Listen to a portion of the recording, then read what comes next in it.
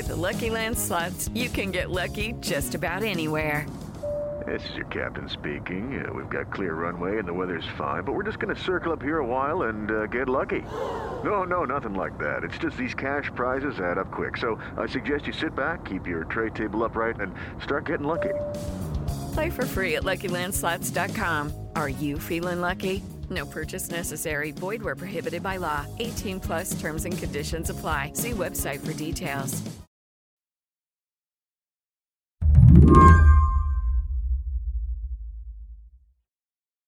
It can be tricky to determine how a conflict starts in the Middle East.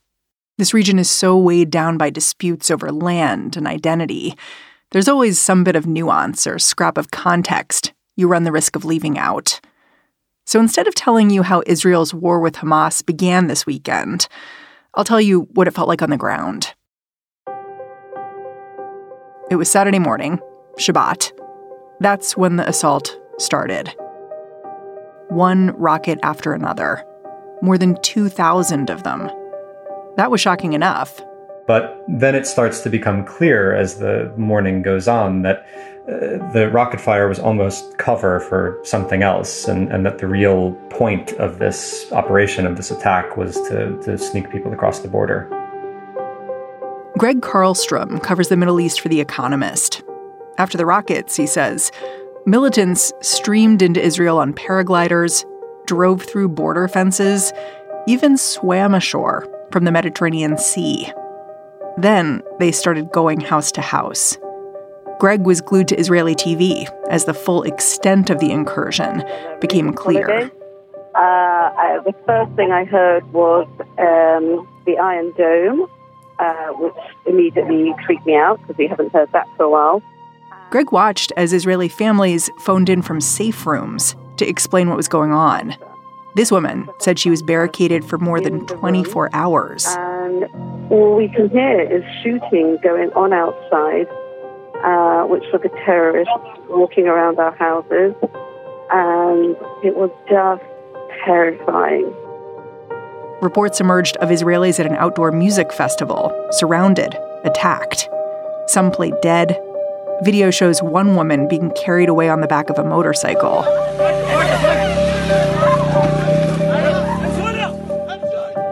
Hundreds have now been reported killed in Israel and Gaza. More than 150 more are being held captive. And the war has just begun. When you saw the videos of people being taken hostage, videos from things like that music festival where people were surrounded, taken, what did you think Israel's response would be? Well, it was very clear from the first few hours. It was very clear that this was unprecedented. We heard a lot of people talking about 1973, drawing comparisons to the Yom Kippur War in 1973, in the sense that what happened 2 days ago was an intelligence failure. It was something that caught Israel unaware, and it was the biggest intelligence failure since 1973. But in other ways, that analogy didn't hold up. What happened in 73, an invasion by Egypt and Syria, that was a war that, it was a war between two armies, and it was a war that was really fought between militaries. It was between states. Yeah, exactly. And the kinds of scenes that we saw on Saturday, where it was Israeli towns that had been temporarily taken over by militants. There were images of dead bodies piled up at bus stations and hostages being taken across the border. That was something that the country almost hasn't seen since 1948, since the War of Independence 75 years ago. From the people you've spoken to, what is the predominant feeling right now on the ground in Israel and Gaza? In Israel, there's still a lot of shock, and of course that is laced with a great deal of anger, even from Israelis who you wouldn't describe as being particularly hawkish or particularly right-wing. Talking to Palestinians in Gaza, fear, I think, is the predominant emotion. There's a sense that something much worse is yet to come, that this is only the beginning of the Israeli response. Today on the show, Netanyahu is promising a complete siege of Gaza. What does that mean for Israelis and Palestinians? I'm Mary Harris. You're listening to What Next? Stick around.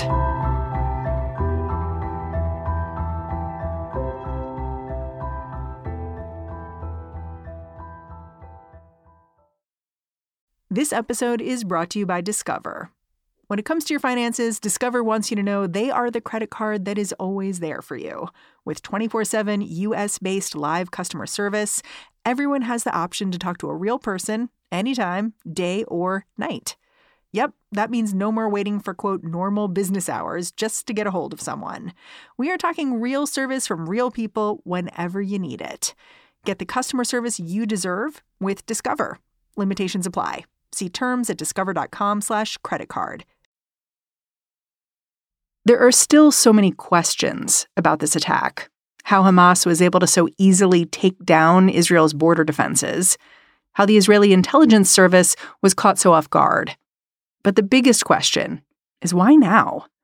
Until this weekend, Israelis seemed confident that Hamas was not looking for another large-scale conflict.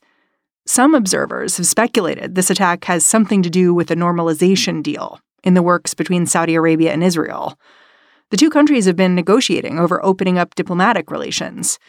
Maybe Hamas's goal was to whip up tension, disrupt those talks? But Greg is not convinced. I think it will certainly delay efforts at a normalization deal, and that is not for Hamas an unwelcome side effect of this. But I think their considerations are much more local or are domestic. If you look at the situation in the Palestinian territories, you have a succession crisis brewing in the West Bank, where the president, Mahmoud Abbas, 87 years old, not in great health, doesn't have a clear successor, but there's going to be a change of power soon. There haven't been elections in Palestine in almost 18 years now, but there's a moment where it seems like a political change is coming. And to me, a lot of this has to do with those domestic politics, with Hamas trying to do something that boosts its popularity amongst Palestinians ahead of a political change. And of course, at the same time, Israel has moved to the far right, and it's in a strange political situation as well. It is. And we don't know exactly what happened, this intelligence failure that everyone has talked about. We don't know why it happened, and I think it will be months before we know. But one thing that I've heard from a number of Israelis is that it has something to do with this far-right government. First, the Israeli army, the Israeli security services, they've really been focused on the West Bank, not Gaza, in recent months, because this government, through planned expansion of Israeli settlements and other actions, has pushed tensions to a boil in the West Bank. And so there's been much more concern about the West Bank than about Gaza. This is also a government where you look at some of the ministers in this government, they have no experience in security matters. The minister in charge of the police, Itamar Ben-Gvir, is a right-wing ideologue who has no background at all in security. So you combine an army that is focused elsewhere with a cabinet that is very inexperienced on these matters. And I think that goes some way towards explaining how Israel was caught so unaware by this. Yeah, you're talking about this intelligence failure. And I feel like it's worth pausing to just explain why this attack was so surprising, which means explaining a little bit about what exactly the Gaza Strip is, which is a small sliver of land surrounded by fencing and watchtowers. It's been called an open-air prison. It's also incredibly dense. So it's kind of a big deal that somehow Hamas was able to launch an attack from there without Israel knowing it was coming. It is. It's a very big deal. On the intelligence side, every phone call that you make in Gaza is routed through an Israeli phone network. So the Israeli security services have the ability to eavesdrop on any phone call that takes place in Gaza. They also have a network of human informants across the territory. It's remarkable when you talk to Israeli security officials. They have not been to Gaza in 18 years since Israel withdrew from the Gaza Strip in 2005. Because they don't feel like they need to worry about it? They're not able to go into Gaza. The Israelis decided in 2005 to do what they call a disengagement, to withdraw all of their troops and essentially seal it off from the world. But they are still able to, from outside, penetrate a lot of what's happening inside. Then you talk about the security situation. Again, fenced off is really an understatement. There is, in some parts of the border, there are massive concrete slabs with automatic robot-controlled weapons mounted on top of them. In other areas, they are just fences, metal fences, but they are studded with high-tech electronic sensors. The Israelis spent almost $1 billion a few years ago creating an underground barrier to try and stop Hamas from digging tunnels out of Gaza. All of this money, all of this effort that's been put into constructing this barrier, when it came down to it, they just cut their way through it and drove across on motorbikes. I do want to note something else here, which is that Hamas does not represent all Palestinians, right? Like, what has happened is between Hamas and Israel, but Hamas is only part of the picture when it comes to representation of the people who are within Gaza, right? It is. And they like to say that they are an elected government, which is narrowly true. But again, the last parliamentary election was in 2006. The average person in Gaza is 18 years old. The median person is 18 years old, which means the last time there was a Palestinian election, most people in Gaza weren't even born. So they literally have had no opportunity to choose their leadership. I've been going to Gaza for more than a decade now, and one thing that I find increasingly when I go is there's a level of popular anger and popular resentment aimed at Hamas. Of course, there's anger towards Israel, there's anger towards Egypt, both of which maintain a blockade on Gaza. But the group has lost a lot of popular support. It was elected in 2006 partly as a protest vote against Fatah, which is the nationalist party that controls the West Bank. It's an incredibly corrupt party. People opted for Hamas in 2006, not necessarily because they agreed with the group's ideology, but because they thought it was a cleaner alternative. It has turned out not to be that. Most people in Gaza think that Hamas is equally corrupt, and they think that it has done an atrocious job running the territory over the past 16 years, but they have no opportunity to change their leaders. And so they're stuck with this unpopular, ineffective government. Let's talk about what happens now, as far as we know. My understanding is they're still fighting off Hamas fighters inside Israel itself. Is that so? They are. There were some ongoing hostage situations for almost 2 full days after Saturday's attack, where militants were holed up inside of houses and they had taken hostages, and it took the army a long time to deal with those hostage situations. They also don't know how many militants crossed the border. The border fence was cut open for a long period of time. And so they're concerned that even if they've cleared out the towns and villages along the border, that there might be more militants elsewhere in Israel who they're not aware of. So you have Israel still dealing with that internally, at the same time, as you say, preparing for what will likely be a very large response in Gaza. There's airstrikes that began a couple of days ago, but there's a debate over whether Israel will launch a ground offensive. That's something it hasn't really done in any of its past wars in Gaza. It's something the army hasn't wanted to do because it would mean prolonged, bloody urban combat, but it's something that there's a lot of public demand for right now in Israel. Yeah, you've called attention to this analysis in Haaretz, the Israeli newspaper, saying that Israel's got 4 bad options now. Can you just lay out what those options are? The first one is not a military option. It's to make a deal, a prisoner swap with Hamas, these dozens of Israelis who've been taken hostage and brought back to Gaza. The point of capturing them was obviously to exchange them, as Israel has done in the past, in 2011, for example, when it freed about 1,000 Palestinian prisoners in exchange for Gilad Shalit, an Israeli soldier who had been held in Gaza for 5 years. Hamas would like to make a similar deal, hand over these hostages in exchange for thousands of Palestinians who are being held in Israel. But that does not seem likely, given how brutal the attack was. No, it doesn't. I mean, I think neither the political class nor the public right now is in any mood to make a deal. So that leaves you with more military responses, one of which is what Israel has done in past wars, which is a campaign of aerial bombing against Gaza, which has already started. That has been in the past, and that will be again devastating for Palestinians. In 2014, during that long war, you had thousands of people killed. You had tens of thousands of people who were left homeless afterwards. And at the end of that, the concern in Israel is that you do all of that, and you don't actually change the status quo in Gaza. You don't remove Hamas from power by doing that. You don't perhaps seriously degrade its military capabilities. And so this cycle might continue to repeat.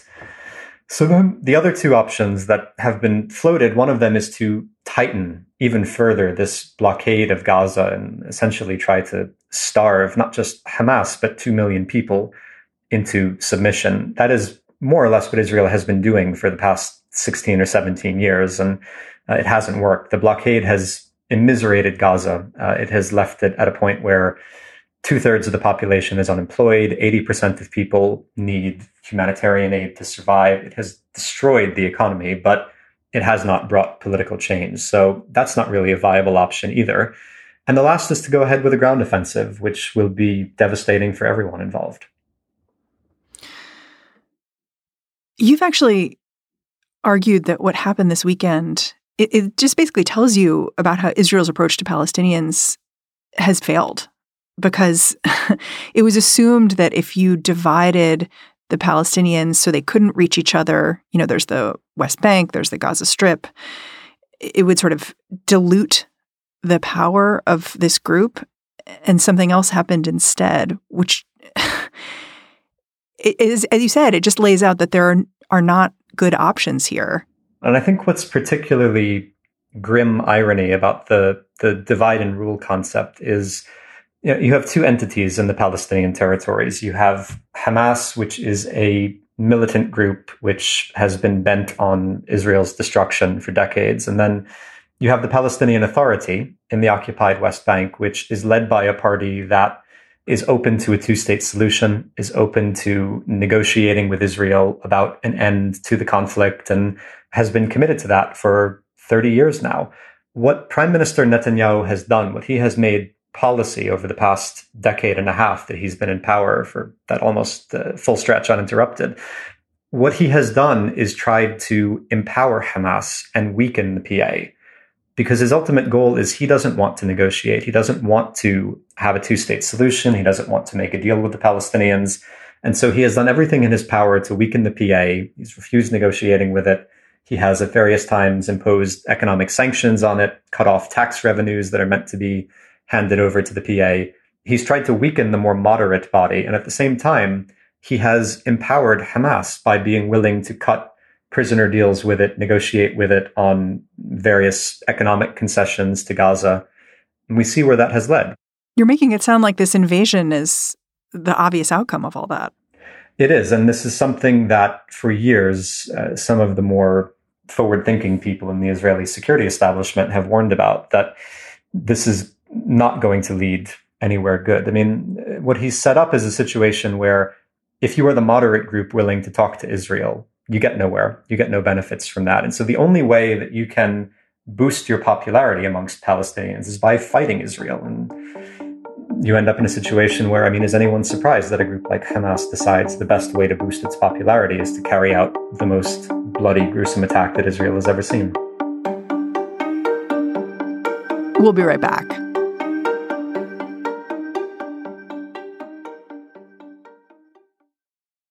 This episode is brought to you by Progressive Insurance. Hey, listeners, whether you love true crime or comedies, celebrity interviews, news, or even motivational speakers, you call the shots on what's in your podcast queue, right? And guess what? Now you can call the shots on your auto insurance, too. Enter the Name Your Price tool from Progressive. The Name Your Price tool puts you in charge of your auto insurance by working just the way it sounds. You tell Progressive how much you want to pay for car insurance. Then they'll show you a variety of coverages that fit within your budget, giving you options. Now, that's something you'll want to press play on. It's easy to start a quote, and you'll be able to choose the best option for you fast. It's just one of the many ways you can save with Progressive Insurance. Quote today at Progressive.com to try the Name Your Price tool for yourself and join over 28 million drivers who trust Progressive. Progressive Casualty Insurance Company and Affiliates. Price and coverage match limited by state law. The Israeli government might have been caught unaware by the initial attack on Saturday, but they wasted no time responding. The military launched airstrikes into Gaza, and hundreds of thousands of army reserves got called into service. Prime Minister Benjamin Netanyahu went on TV to declare to the country, "We are at war." which is a pretty stunning choice of words that Israel hasn't applied to confrontations with Hamas for years. Meanwhile, some Israelis are wondering if this moment could be an opportunity for political change in their country. On Sunday, in his first televised address since the attack, Israeli President Isaac Herzog called for the formation of an emergency government. I asked Greg, what is that exactly? Well, the hope amongst many more moderate or centrist Israelis, including the president, is that this crisis at the moment can be a way to end the far-right government that has ruled Israel for almost a year now. So there have been talks about forming a unity government where Prime Minister Netanyahu would join forces with Yair Lapid, the opposition leader, and various other centrist politicians. And this is something I think a great many Israelis would like to see happen. The problem with it is the makeup of that emergency government or unity government. Lapid has said he's willing to join, but only if Netanyahu gets rid of the hard right elements in his government. Any chance that would happen? No, I think very little chance. I mean, Netanyahu, if he does that, he all but guarantees that when the war is over and the inevitable early elections are called, that he's finished. His career as prime minister is over. And so he wants to hang on to the far right so that he can hang on to this government for a few more years and try to preserve his grip on power. Lapid, though, is not willing to join a far-right government and legitimize this government that he has spent the year, that so many Israelis have spent the year protesting and describing as the worst government in Israel's history. If you're a centrist politician, you don't want to come and put a kosher seal on that, so to speak. Netanyahu has warned Gazans to clear out of any places where Hamas might be hiding. But I guess I wonder, how possible is that in a place as dense as Gaza with as many people right next to each other? No good way to leave? Like, is that a possibility? No, the short answer is no. I mean, they have nowhere to go. On one side, there is Israel, which allows a very limited number of people from Gaza to cross over for the day to work in Israel, but they have to go back at night. But that's about it. They don't allow very many people to leave. Egypt, on the other side, also has very tight restrictions on which Palestinians are allowed to leave, to the point where every day they will have a certain number of buses that are allowed to take Palestinians from the Gaza border crossings. So sometimes there are only 2 or 3 buses, and if those buses get full, you can't leave. It doesn't matter if you have a visa to go somewhere else. It doesn't matter if you're a student trying to go abroad to study.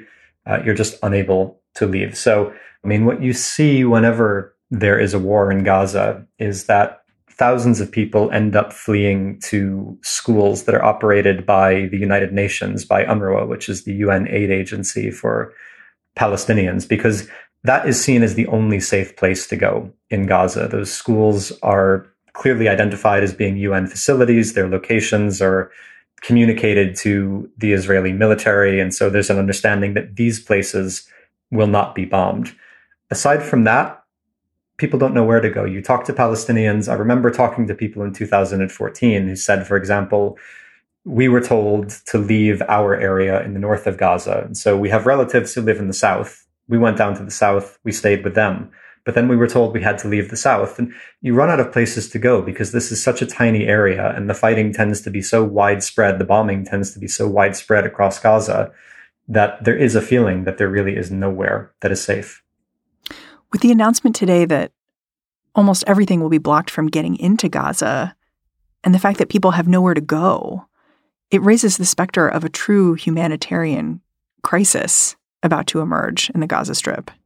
It does. I mean, if this promise to impose a total siege and not let anything in, if Israel does what it says it's going to do, it's humanitarian catastrophe doesn't even begin to describe it. There are some limited goods that are able to enter via the crossings with Egypt, but the vast majority of what goes into Gaza, the fuel, the food, everything else, goes via Israeli crossings. If you cut that off, the place becomes uninhabitable, becomes really uninhabitable in short order. It feels kind of impossible to have a conversation about Israel and Palestine without it devolving into an argument about who started it. And I know that people are blaming Gaza for attacking first in this particular conflict. What are Palestinian activists and supporters saying to that? This is always the problem with this conflict, is it's where you choose to start the conversation. Wherever you start it, there's always something that happened before it that someone else will want to use as the reference point. So, yeah, when you talk to Palestinians, they point out rightly that Gaza has been under this crippling blockade for almost 2 decades now, that 2 million people have been penned into a very tiny bit of land where the economy is a mess, where clean water is very hard to find, where electricity is often only available for a few hours a day. And aside from the day-to-day socioeconomic conditions, people have no hope. I was there last year doing a series of interviews with young people. You talk to people who are teenagers, who are in their 20s, every single one of them, to a man, to a woman, they've never left Gaza, and they've never dreamed of leaving Gaza because they have grown up thinking that going outside of this 365 square kilometer sliver of land is impossible. And that is very important context to understanding what happened over the weekend. Greg, I'm really grateful for your reporting. Thanks for coming on the show and giving some context to what's going on. Thank you. My pleasure. Greg Carlstrom is the Middle East correspondent for The Economist. And that's the show. What Next is produced by Paige Osborne, Elena Schwartz, Rob Gunther, Madeline Ducharme, and Anna Phillips. We are led by Alicia Montgomery with a little help from Susan Matthews. Ben Richmond is the Senior Director of Podcast Operations here at Slate. And I'm Mary Harris. Thanks for listening. Catch you next time.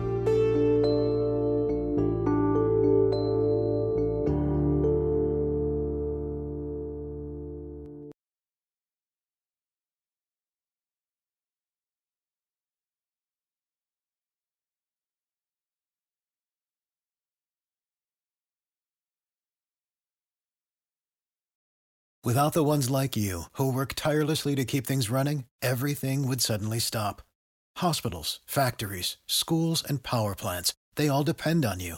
No matter the weather, emergency, or time of day, you're the ones who get it done. At Grainger, we're here for you with professional-grade industrial supplies. Count on real-time product availability and fast delivery. Call, click Grainger.com, or just stop by. Grainger, for the ones who get it done.